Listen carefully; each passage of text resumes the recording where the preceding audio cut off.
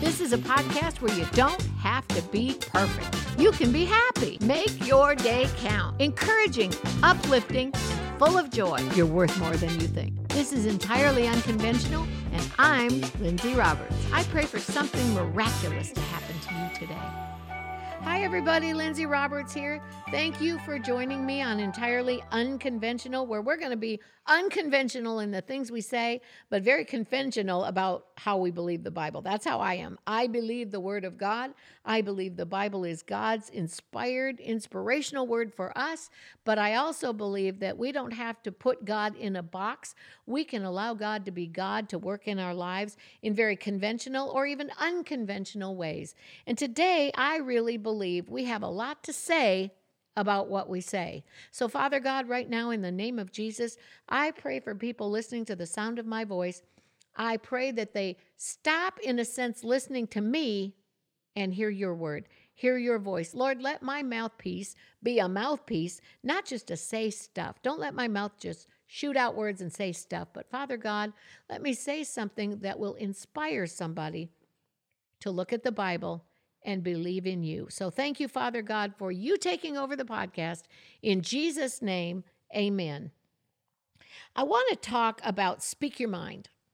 You know, they say often, I think it was a Yale study that I was looking at, that women speak about 20,000 words a day. Men speak about 5,000 to 7,000 words a day. And of course, depending on your situation, it varies. My husband is the public speaker, so to speak, and he tends to say a lot of words. At home, he's pretty quiet. Out in public, I very rarely say a whole lot, but in the privacy of my home, I have a tendency to overload Richard with more than 20,000 words. In fact, he said Lindsay speaks 20,000 words a day with gusts up to 70 or 80,000. Very funny, but sort of true. So I want to talk to you about speak your mind, but I want to talk to you about the value of your words when you speak your mind. Isaiah 26:3, God will keep you in perfect peace, whose mind is stayed on him. So if you're going to speak your mind and you want to be in perfect peace, you can't have both scripturally speaking unless the speaking your mind is when your mind is stayed on him for God to keep you in perfect peace. If you want God to do the first part, to keep you in perfect peace, you've got to do your part, whose mind is stayed on him. Isaiah 26:3. Proverbs 18:20. I love Proverbs. I'm going to toss out some Proverbs just because I love them so much, but I want you to start to see a pattern here. Proverbs 18:20, a man's belly shall be satisfied with the fruit of his mouth. Proverbs 18:21, death and life are in the power of the tongue. Not just the tongue, the power attached to it. There is a power. Your tongue is sort of like the car. It's just the body of the car. The power source is the engine. Where your tongue is saying things, it's not the one creating the power. Your words, death and life are in the power of the tongue. There is a power source created by your words that come out of your thought process into your mouth. They that love it, the Bible says, eat the fruit thereof. Another Proverb 18:7, a fool's mouth is his destruction, and his lips are the snare of his soul. Wow. Proverbs 10:11, the mouth of the righteous is a well of life. Proverbs 12:6, the mouth of the righteous, the upright shall deliver them. Let's go away from Proverbs. James 3:6, the tongue is a fire, a world of iniquity. So the tongue is among our members so the tongue is the small among our members that defiles the whole body, and it settles on fire the course of nature. There's a scripture that's very, very weird in the fact it is so poignant and so small that if we don't pay attention, we could lose it. There's a lot in those 66 books of the Bible, but there's a teeny tiny little scripture that said our tongue is like the rudder of a ship.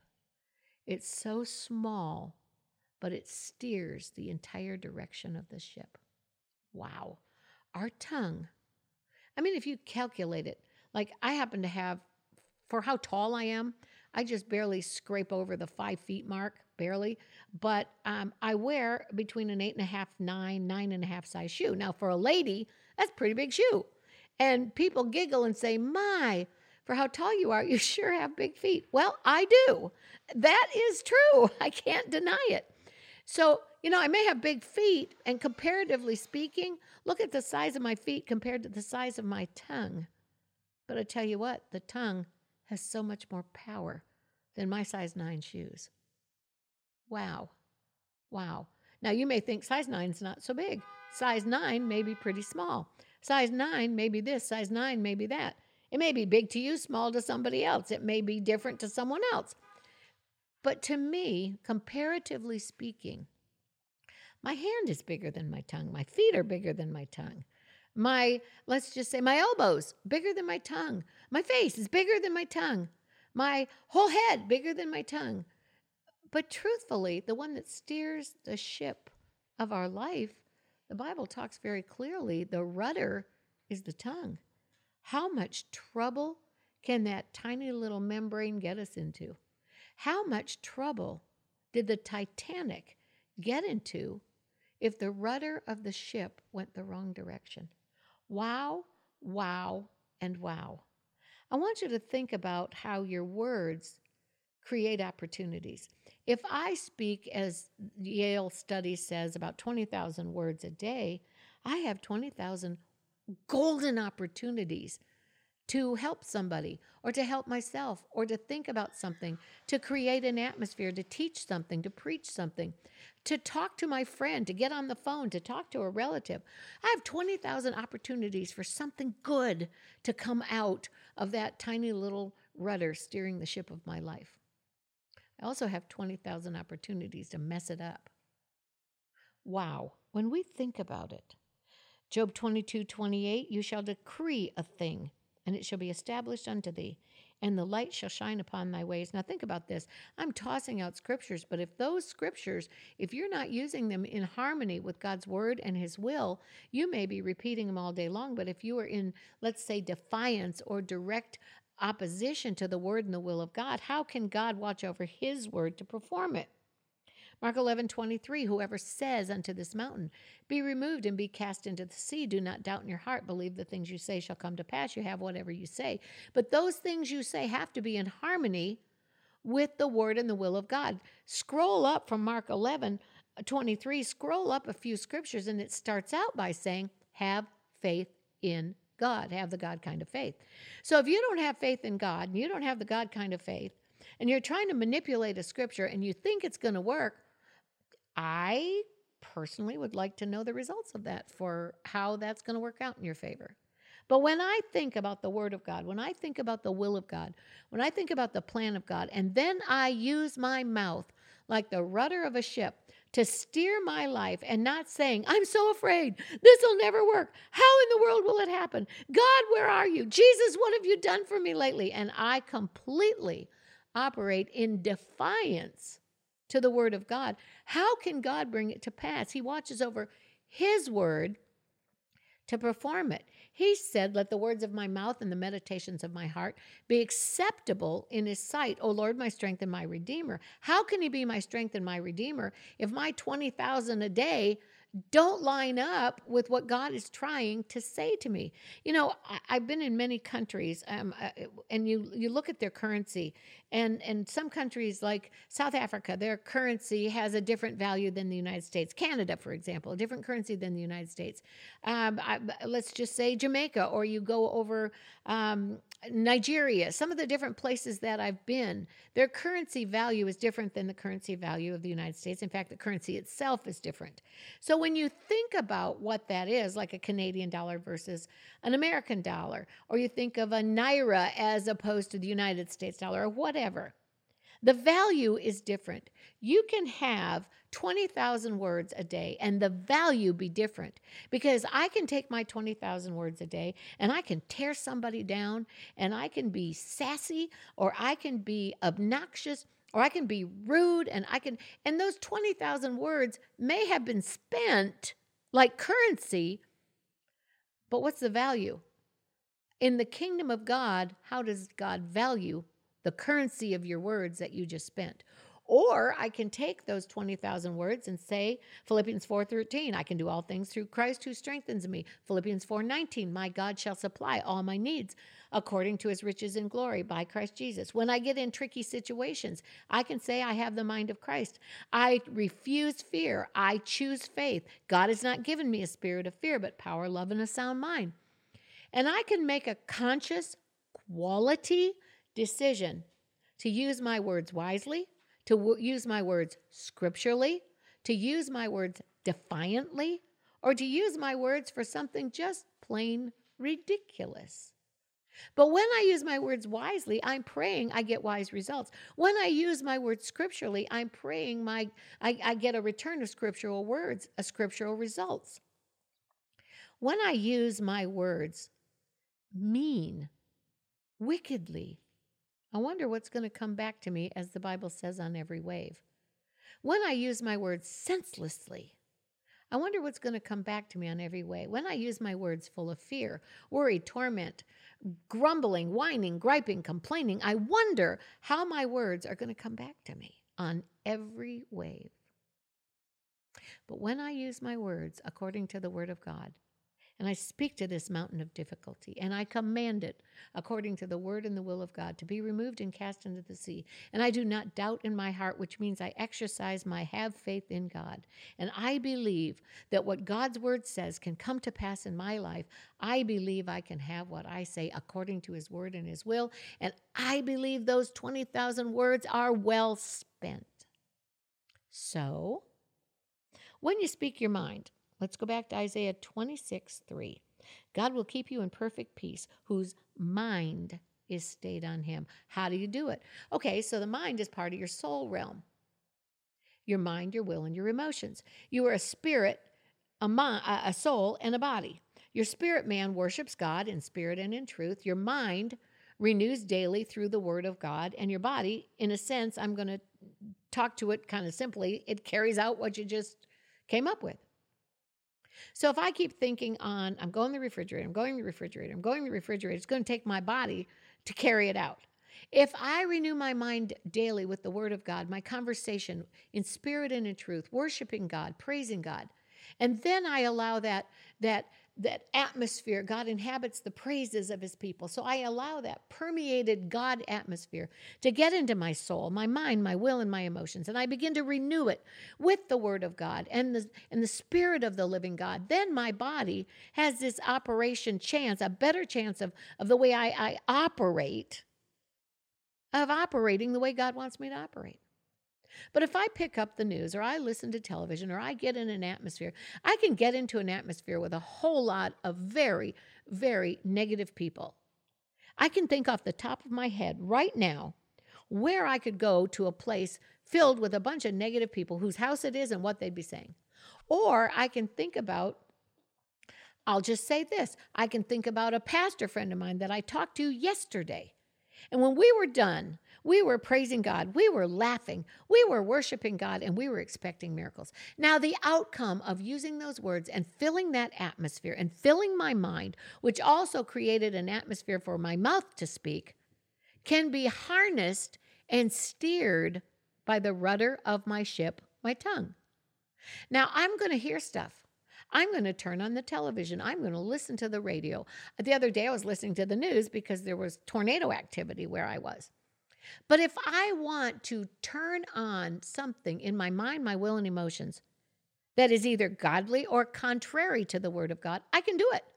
But I have to recognize when I do it, there's probably going to be an outcome. God will keep you in perfect peace, whose mind, part of your soul, is stayed on him.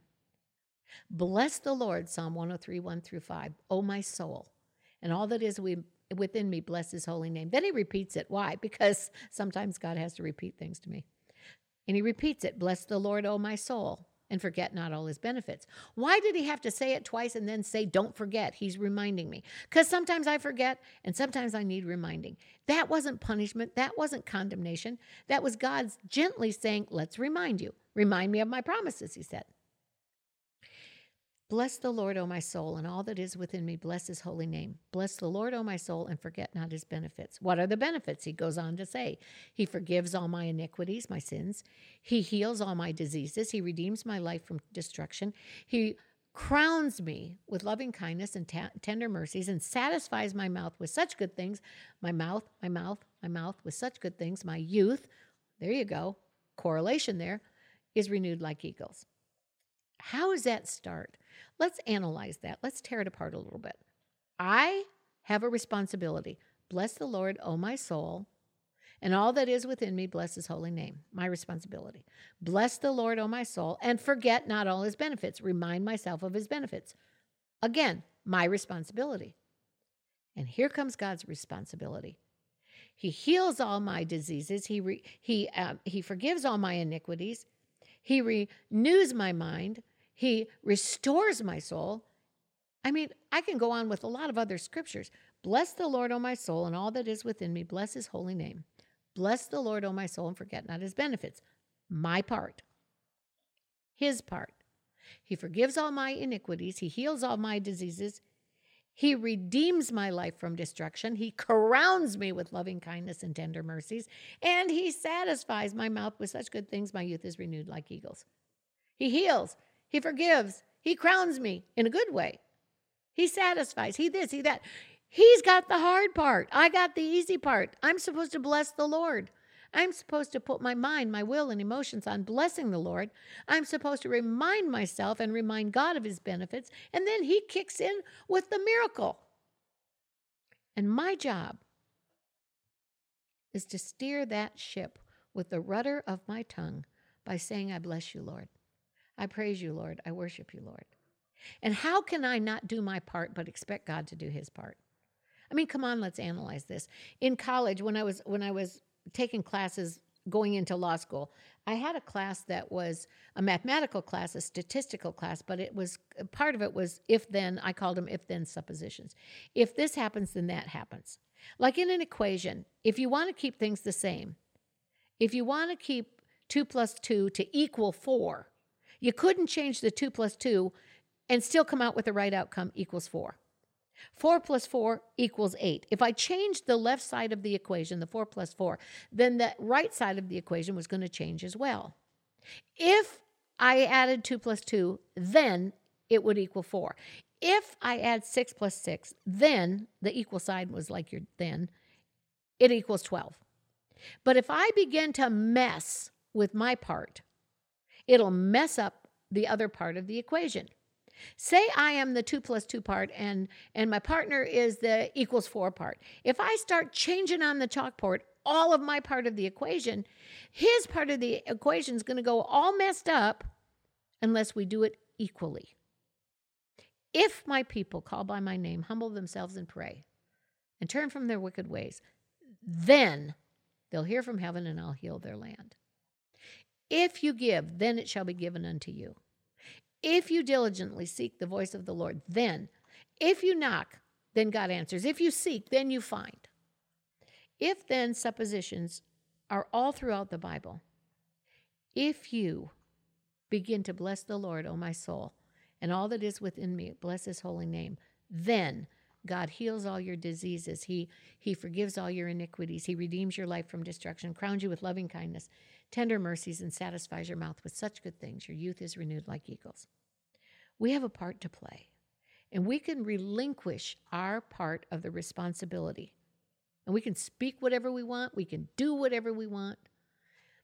But when we do, suddenly, I personally believe we also release God from his part of the responsibility.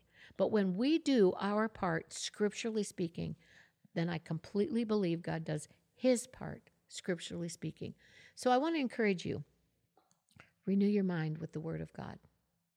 Why would you renew it daily? Because his mercies are new every morning. And the Bible says we can have the mind of Christ. If Satan is so faithful that he comes to steal, to kill, and to destroy, then why not combat him with God's word and his will and speak it daily? Renew your mind with the word of God.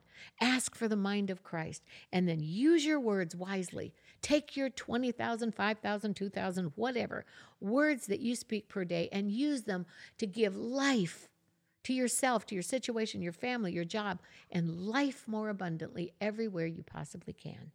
I pray for you right now from the crown of your head to the soles of your feet, and I pray for God to minister healing to you in every aspect of your life. Quick reminder, Isaiah 23:6, Proverbs 18:21, Proverbs 18:20. Go ahead and toss this in the mix. Isaiah 57:18, Luke 6:45, Job 22:8, Proverbs 18:7, Mark 11:23, James 3:6, Proverbs 10:11, Proverbs 12:6. I have tossed out a lot of scriptures, and if you want to use your words wisely, take a look at those scriptures and just begin to quote all of them, some of them, one of them, whatever floats your boat. But as you begin to quote the scriptures, I pray you begin to live in the scriptures. In Jesus' name, amen. Couple of questions today. I haven't always been the best with my words. Is there any way not to reap those negative words in the past, what I've sown? I call it a crop failure. If you can plant seeds of faith for a crop, then I also believe you can plant seeds of faith for a crop failure. I believe you can do something towards that, in a sense, crop failure. Maybe, I'm not saying do this, but maybe God will direct you to a person to say something to apologize to give something to do something to.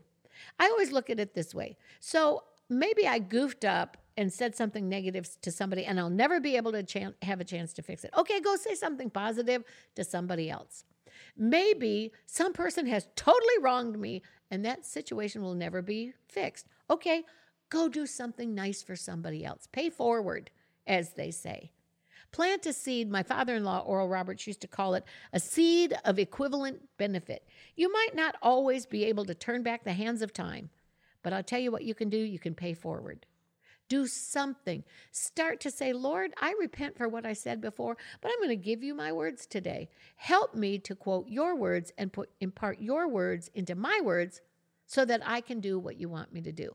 Pay forward. The past is just that. If we could go change the past, I would shut down for I don't know, days, weeks, months, maybe even years, to shut down some of the stupid things I did.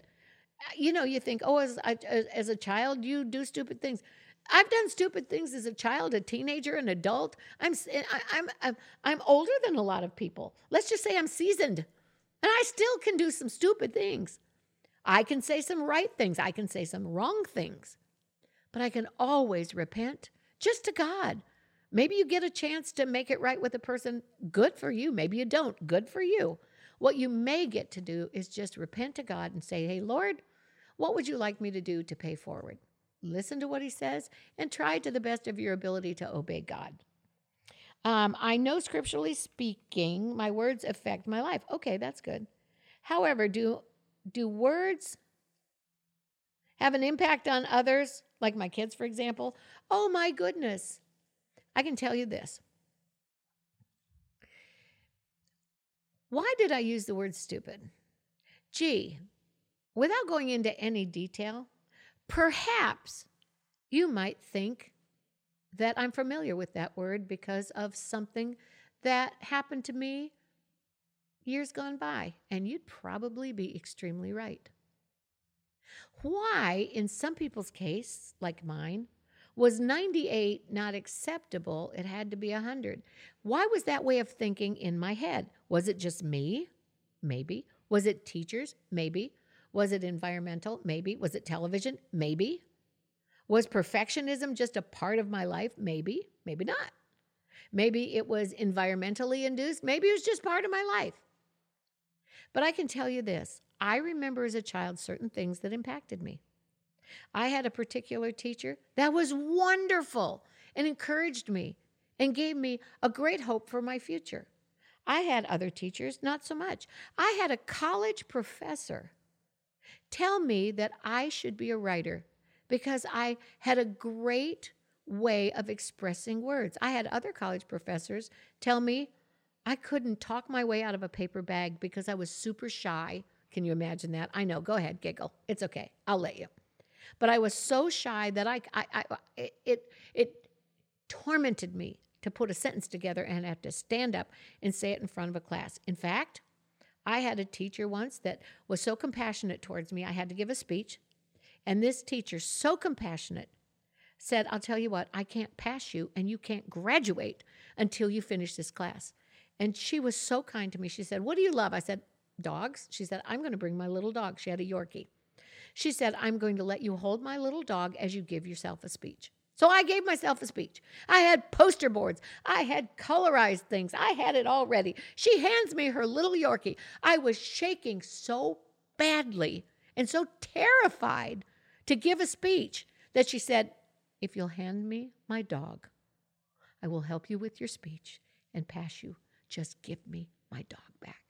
We giggled and got a good joke of it, and I finished my speech, and I was able to finish and get a passing grade and be okay. Truth of the matter is, she was wonderful. Instead of saying names, she told me that I could do it. I had a teacher tell me I should be a writer. The thought never crossed my mind to write books. I could barely speak in public, let alone write books. Turns out I published a lot of books. And I can singularly turn back to that teacher in one event, in a class that I was not doing well in. And that teacher encouraging me not to worry about it. I really love the way you have words. You have a way with words. You need to be a writer. Never thought of it in my life. All these years later, publishing books, working with Oral Roberts, publishing books for him, and with him. I think back to one individual that changed my life forever. So I want to encourage you. It not only has impact in your life, but really try to use your words to have a positive influence, a positive impact on other people's lives, whether it's your neighbor, your kids, yourself, whatever. Try to use your words like you would spend money wisely. Try to spend your words wisely to impact others, and especially to impact them for the kingdom of God. I pray for you to succeed today. I pray for you to have a glorious day, a great day in the Lord. And I pray for you to know one thing. I believe you are worth more than you think. Bye-bye for now. Thank you so much for listening to today's podcast. To connect with Lindsay on social media, follow her on Instagram at Lindsay Roberts Official. To get a copy of Lindsay's brand new book, Discover Your True Worth, simply search Discover Your True Worth on Amazon.com. We'll see you next week.